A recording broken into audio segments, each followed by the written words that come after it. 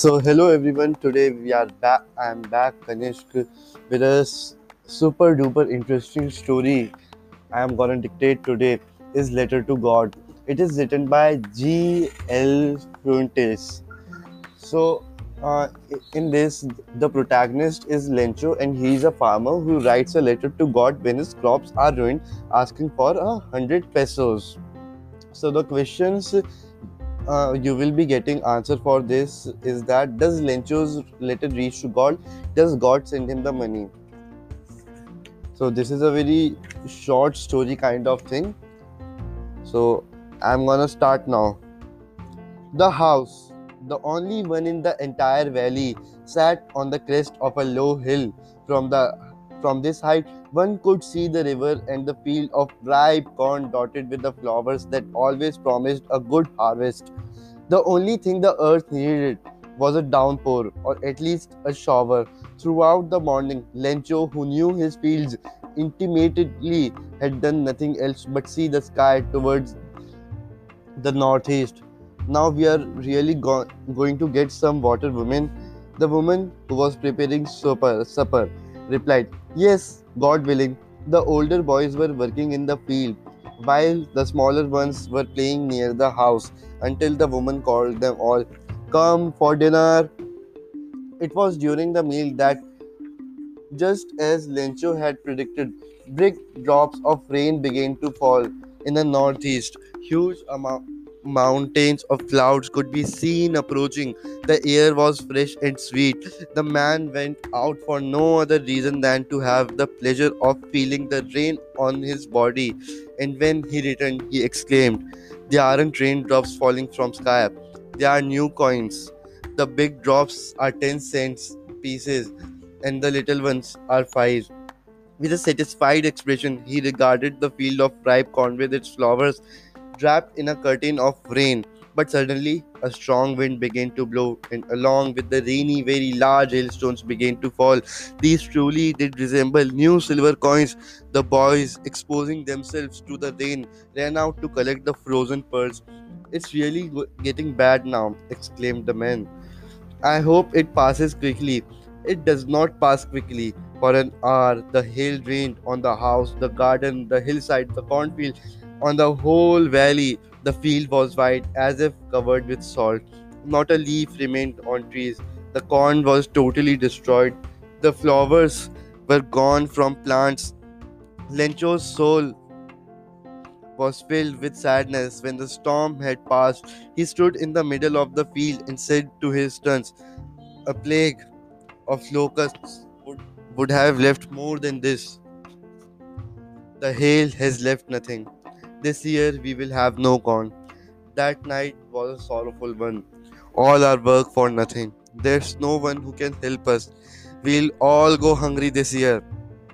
But in the hearts of all who lived in that solitary house in the middle of the valley, there was a single hope: help from God. Don't be so upset, even though this seems like a total loss. Remember, no one dies of hunger. That's what they say, no one dies of hunger. All through the night, Lencho thought only of his one hope, the help of God, whose eyes, as he had been instructed, see everything, even what is deep in one's conscience.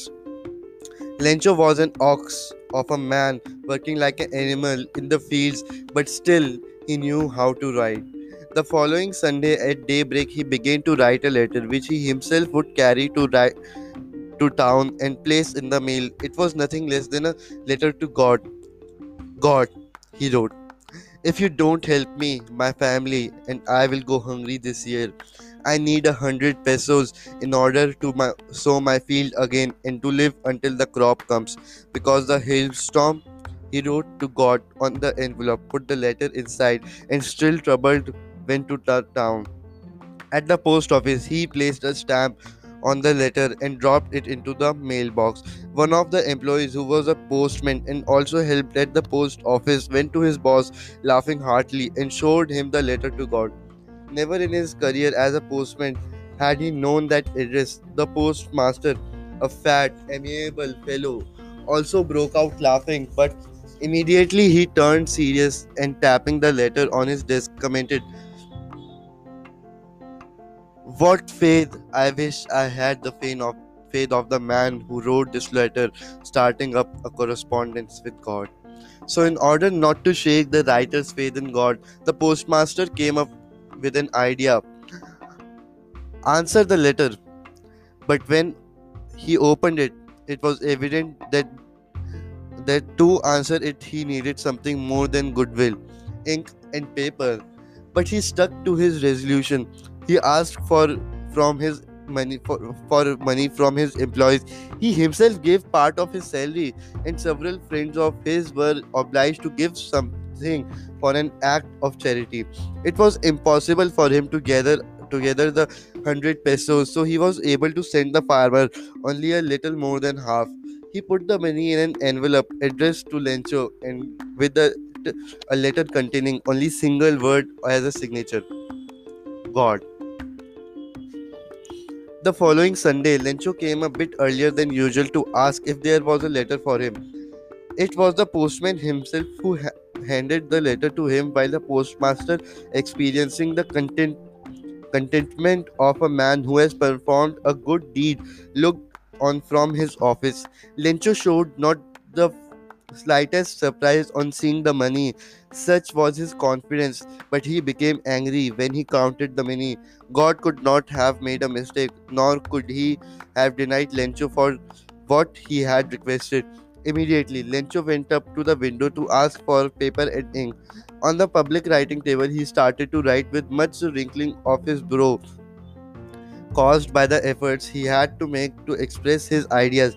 When he finished, he went to the window to buy a stamp which he licked and then affixed to the envelope with a blow of his fist. The moment the letter fell into the mailbox, the postmaster went to open it. It said, "God, of the money that I asked for, only 7 pesos reached me. Send me the rest, since I need it very much, but don't send me through the mail because the post office employees are bunch of a crooks." Lencho. So this was the chapter. This was a very short chapter. The last chapter was a huge one. It was around of 15 minutes, and I didn't just had a talk show in that. Still, it was of 15 minutes. But this was a very little chapter, and was very. The ending is very humorous.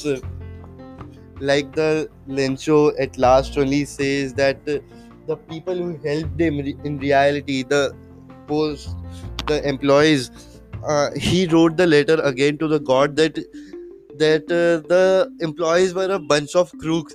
That's the humorous thing, that the Lencho has a misunderstanding that God wrote him the letter, but in reality employees gave him the money. So this was a complete chapter. I'll be posting the chapters, different story and different lessons in the story daily. And the main moral what I felt is in this story was that nothing much, but the moral was no one is no one is so humble that he will oblige you for your help. Thank you.